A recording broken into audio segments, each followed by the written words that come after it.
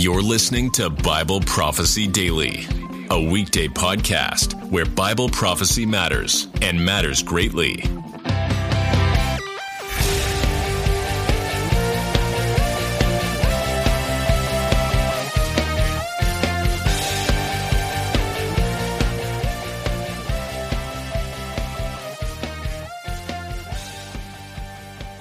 Hi, I'm Holly Pivec. Welcome to this episode. I'm a researcher of cults and new religious movements. For the past 20 years, I've been researching and writing books about the new Apostolic Reformation, or NAR, a popular and fast-growing movement of Christians who emphasize signs and wonders and teach that God is giving new revelation through new end-time apostles and prophets. The most well-known NAR church currently is Bethel Church in Redding, California, home to Bethel Music. To be clear, and to reiterate what I've said before, Bethel and other NAR churches do not merely teach that the miraculous gifts such as speaking in tongues, prophesying, and gifts of healing are operative in the church today, as they were in the first century church. That belief is held by Pentecostals, Charismatics, and other continuationists, and is not what I'm critiquing. NAR leaders go much further than that. They claim that the authoritative offices of apostle and prophet are operative today, and that present-day apostles and prophets must govern the church, and that all others, including pastors, must submit to them and receive their new revelations. The revelations allegedly will equip the church to bring God's kingdom to earth, and they teach that every Christian can, and indeed must, acquire miracle-working powers by being activated in the miraculous gifts. Teachings like these have even many Pentecostals and Charismatics concerned about NAR, as they've caused a lot of destruction in lives and churches. In addition to these aberrant beliefs, NAR also has a skewed eschatology, including many bizarre and unbiblical teachings about the end time. NAR is very end-time focused, since the goal of NAR is to bring God's kingdom to earth.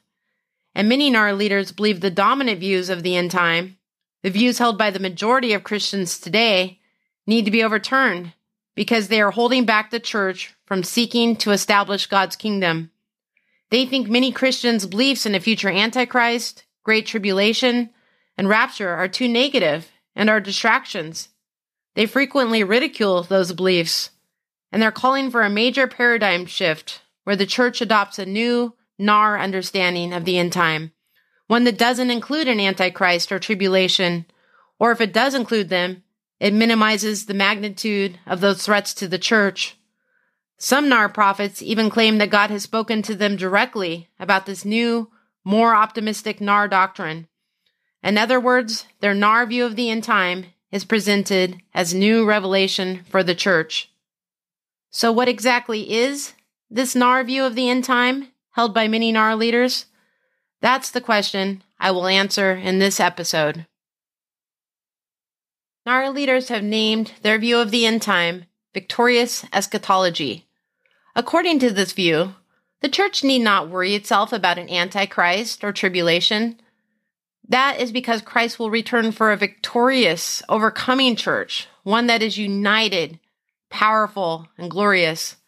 Under the leadership of apostles and prophets in the last days, the church will experience great victory by performing signs and wonders that will cause a worldwide revival. Entire nations will convert to Christ. Some NAR leaders even hold that Christians will take vengeance on the Antichrist and their persecutors by making prayer declarations that will loose the judgments of God described in the book of Revelation, plagues that include hell, falling stars, and an army riding fire-breathing horses. So rather than undergoing tribulation in the last days, Christians will actually cause the tribulation, the future time period referred to by many Christians as the Great Tribulation. NAR leader Mike Bickle of the International House of Prayer in Kansas City, Missouri, told believers, "Beloved, we're not waiting, rapture me out of here. A lot of people are waiting to be taken up. They want to go up so they can escape the tribulation. But Bickle says, the Lord is waiting for us to grow up, to loose the tribulation through the prayers of faith."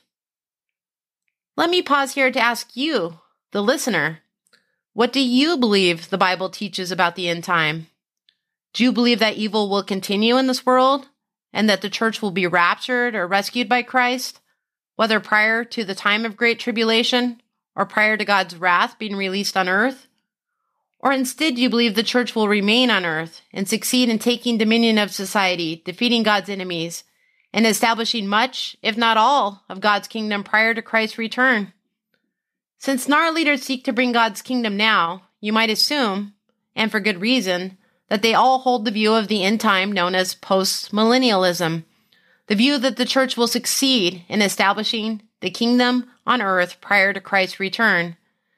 And many NAR leaders do hold that view. But not all NAR leaders claim to be post-millennialists. Some, like Mike Bickle, actually claim to be premillennialists, who understand God's kingdom to be a literal, physical kingdom on earth ruled by Christ, but a kingdom which will not be established fully until after Christ's second coming. And others, like Randy Clark, claim to be amillennialists. Amillennialists believe that Christ has been reigning in heaven spiritually through the entire church age, but unlike premillennialists, do not look for the establishment of a literal physical kingdom on the present earth. They look instead to the creation of a new heaven and a new earth. While NAR leaders fall into each of those three broad camps, postmillennialism, premillennialism, and amillennialism, they've radically altered those three views by trying to blend them with their NAR teachings about the end time. In other words, there's a NAR version of postmillennialism, a NAR version of premillennialism, and even a NAR version of amillennialism. For instance, Mike Bickle refers to his novel version of premillennialism as historic premillennialism and a victorious church, and also as apostolic premillennialism. And Randy Clark speaks of his amillennialism as victorious amillennialism. NAR leaders who hold these various views disagree about whether there will be a future Antichrist or about exactly how much of God's physical kingdom can be established on earth prior to Christ's return, but they agree that the church should seek to establish God's kingdom, and they teach that authoritative apostles and prophets are presently equipping the church with supernatural strategies and miraculous powers that are needed to establish it. So in all the NAR hybrid views of the end time, the common thread is NAR's victorious eschatology. But first, to understand why their view is so novel, I must back up a bit and briefly explain the three major end time positions so you can see clearly how NAR's victorious eschatology differs. As I've already suggested, there are three broad views about the end time: premillennialism, amillennialism, and postmillennialism. Biblically sound, faithful Christians can be found in all three camps. I'll start with postmillennialism, which today is the minority view among Christians. However, it was an influential view of the end time in 19th century America, as it was held by revivalists and theologians including Jonathan Edwards, Charles Hodge, and B.B. Warfield. According to classical postmillennialists, through the preaching of the gospel, Christianity would spread throughout the earth, bringing in righteousness, peace, prosperity, in short, the establishment of God's kingdom prior to Christ's return. Postmillennialism's prominence, however, faded away after the Civil War and World War I dashed hopes that God's kingdom was advancing. A minority today still hold to this view, but it is very important to understand how classical postmillennialism, which seeks to establish God's kingdom through the proclamation of the biblical gospel of forgiveness of sins, differs from NAR postmillennialism, which seeks to establish God's kingdom through the proclamation of the NAR gospel of the kingdom, which emphasizes miraculous signs and wonders and strategies revealed by modern apostles and prophets. However, today the majority of Christians are either premillennialists or amillennialists. Clearly, important differences exist between the views, especially regarding the nature of God's kingdom, whether it's physical or spiritual. But of most relevance for this discussion now is on what these two camps agree. Both premillennialists and amillennialists agree that the world will not get better and better prior to Christ's return, but that evil will continue and even increase. Based on their reading of Scripture, they both expect that, before Christ returns, the church at large will experience a great apostasy, where many professing believers will fall away from the faith and follow false prophets. They believe end-time events will culminate in a time of terrible tribulation and the emergence of an evil world leader known as the Antichrist. Neither premillennialists nor amillennialists expect the church to establish God's kingdom on earth prior to Christ's return. But NAR leaders call these dominant Christian views of the end time pessimistic and fear-motivated, and they call the premillennialist hope in the rapture of the church escapist. With such a defeatist mentality, they say, of course the church can't establish God's kingdom, and of course it can't expect to see the fulfillment of the billion-soul harvest that has been prophesied by NAR leaders. That is a great end-time revival when more than 1 billion people will allegedly convert to belief in Christ as a result of the miraculous signs and wonders performed by the church under the leadership of the NAR apostles and prophets. The need for a new, more optimistic end-time outlook is spoken of by the NAR apostle Cal Pierce, founder of the Healing Rooms Ministries, in the foreword he wrote for the book written by the NAR leaders Harold Eberl and Martin Trench. In their book, titled Victorious Eschatology, A Partial Preterist View, Pierce writes, "We need a shift that will move the church from a rapture mentality to a harvest theology. We must take off the grave clothes and put on the wedding gown as the bride of Christ. We are the bride of Christ, and the groom is coming for his bride, but he is coming for a bride in victory that is bringing the kingdom of God on the earth by fulfilling the will of the Father."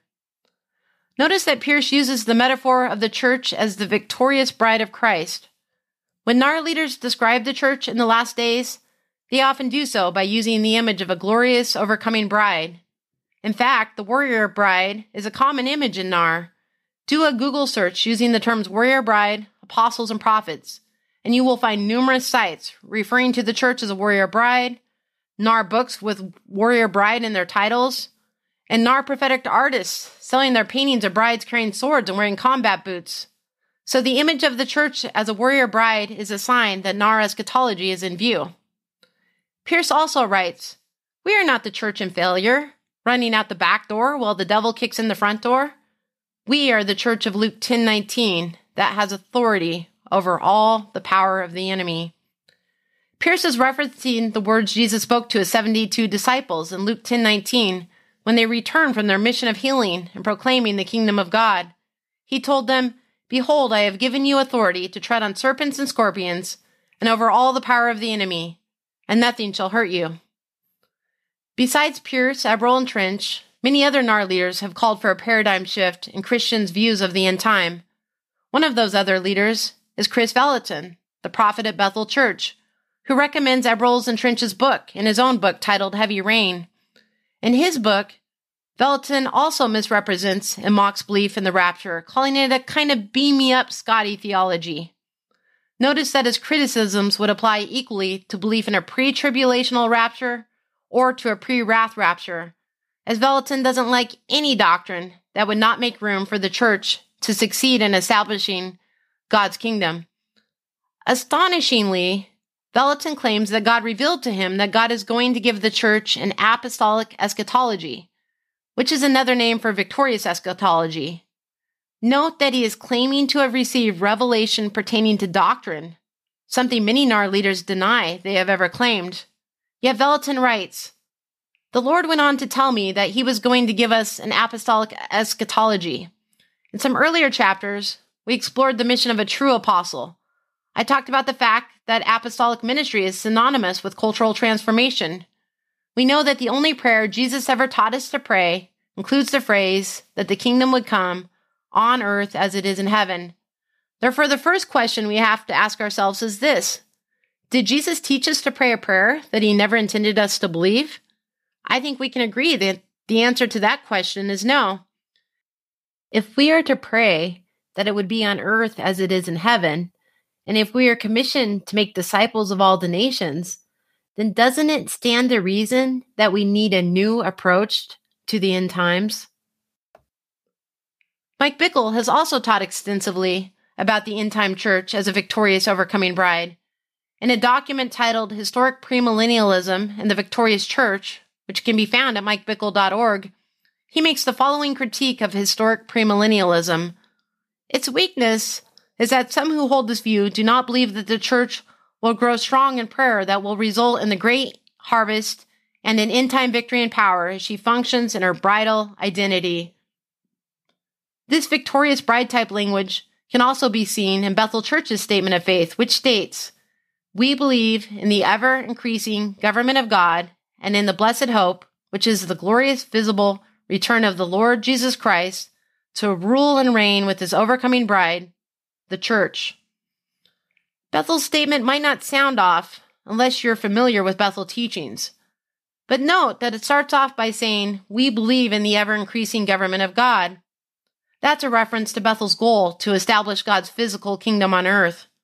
The statement then goes on to reference Christ's return to rule and reign with his overcoming bride, the church. So what's wrong with that? To be sure, the church is described as the bride of Christ in Scripture, in places such as Ephesians 5, 2 Corinthians 11, and Revelation 19. Certainly it's a biblical metaphor. In each of those places, the way the bride makes herself ready for the bridegroom, the return of Christ, is through growth in personal holiness, sound doctrine, and righteous deeds. But Bethel Church has something else in view in their statement of faith when it speaks of the church as the overcoming bride. This can be seen in Bill Johnson's books, where he explains what the overcoming bride, the glorious end-time church, is supposed to look like. And When Heaven Invades Earth, in a section titled The Coming Glorious Church, where he uses the metaphor of the church as a bride, he also provides a list of things that he says Scripture teaches about the last days church. Listen to the following description of the great end-time revival he believes the church will bring about. He writes, "The exploits of the present and coming revival will surpass all the accomplishments of the church in all history combined. Over 1 billion souls will be saved. Stadiums will be filled with people 24 hours a day for days on end, with miracles beyond number, healings, conversions, resurrections, and deliverances too many to count." In the same book, Johnson says this about the last days overcoming church bride. "I have a promise from God. I am part of a company of people destined to do greater works than Jesus did in his earthly ministry. Why is it so hard to see the church with significant influence in the last days? It was God who determined that the bride should be spotless and without wrinkle. It was God who declared, 'Behold, darkness will cover the earth, but his glory will appear upon you.' It was God who calls us, his church, overcomers."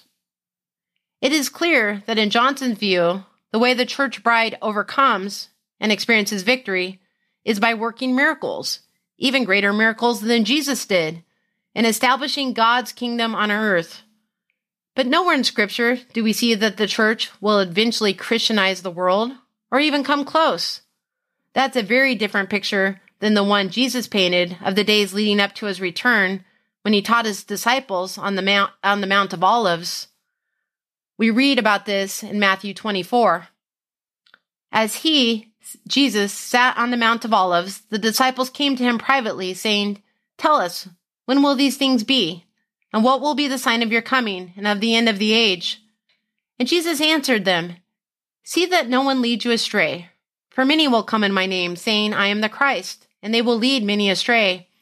And you will hear of wars and rumors of wars. See that you are not alarmed, for this must take place, but the end is not yet.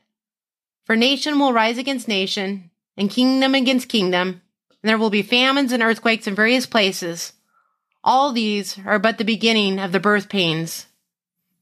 Then they will deliver you up to tribulation and put you to death, and you will be hated by all nations for my name's sake. And then many will fall away and betray one another and hate one another. And many false prophets will arise and lead many astray. And because lawlessness will be increased, the love of many will grow cold. But the one who endures to the end will be saved. And this gospel of the kingdom will be proclaimed throughout the whole world as a testimony to all nations.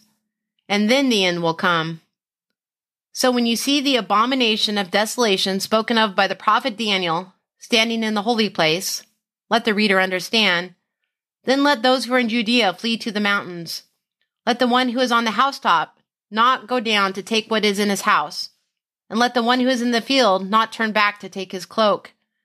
And alas, for women who are pregnant, and for those who are nursing infants in those days. pray that your flight may not be in winter or on a Sabbath, for then there will be great tribulation, such has not been from the beginning of the world until now, no, and never will be. And if those days had not been cut short, no human being would be saved. But for the sake of the elect, those days will be cut short. Then if anyone says to you, look, here is the Christ, or there he is, do not believe it. For false Christs and false prophets will arise and perform great signs and wonders, so as to lead astray, if possible, even the elect. See, I have told you beforehand. Persecution, martyrdom, false prophets. These are the conditions believers will face at the end of the age, according to Jesus. And the book of Revelation presents a similar picture, when the world's opposition to Christ, under the Antichrist, will reach its peak and will only be stopped by Christ himself returning and establishing his earthly reign. Furthermore, in Revelation 12:11, we see that the way last days believers will overcome Satan is not by working more amazing miracles than Jesus. They overcome by being faithful to Jesus, even to the point of martyrdom. In the New King James Version, this verse reads, "And they overcame him by the blood of the Lamb and by the word of their testimony, and they did not love their lives to the death." Summing up, faithfulness to Christ, no matter the cost, is the true victory. But many NAR leaders chide Christians who believe the Bible teaches that very difficult times will come upon the last days church. Instead, many of them teach their own novel view of the end time, known as victorious eschatology. While they may claim to be post-millennialist, premillennialist, or amillennialist, they've given each of those standard views a major NAR twist with their teachings about apostles, prophets, and an end-time victorious church. So what they're teaching is actually a significant departure from whichever historic position they claim to hold. But NAR's victorious eschatology, which does not have the support of Scripture, is harmful for the church. It actually hinders believers from experiencing true spiritual victory. The type of victory NAR leaders promise their followers is miraculous power to overcome their difficulties, overpower their enemies, and take dominion of the nations. But these false promises of a so-called victorious, overcoming church do not adequately prepare believers to endure any level of suffering or tribulation, let alone the time of terrible tribulation that is described in Revelation and will one day come upon the earth. While many NAR leaders acknowledge that believers will face a degree of persecution and rejection, they undermine that message with their promises of an end-time global revival and Christians ruling and reigning. And NAR teachings that believers will call down the judgments of God on unbelievers through their prayer declarations portray the church in a vengeful light and damage the church's witness. If you want to dig deeper on what I've talked about today, be sure to check out my co-authored book, Counterfeit Kingdom, The Dangers of New Revelation, New Prophets, and New Age Practices in the Church. It's available at Amazon or can be ordered anywhere else books are sold, and is also available as an audiobook on Audible. Thanks for listening. I look forward to talking with you again soon. In the meantime, you can follow me at hollypivec.com. That's HOLLYPIVEC. You can also follow me on Facebook, Instagram, and Twitter. Thanks for listening to Bible Prophecy Daily. We hope you learned something valuable today. Be sure to subscribe wherever you heard this podcast so you never miss an episode.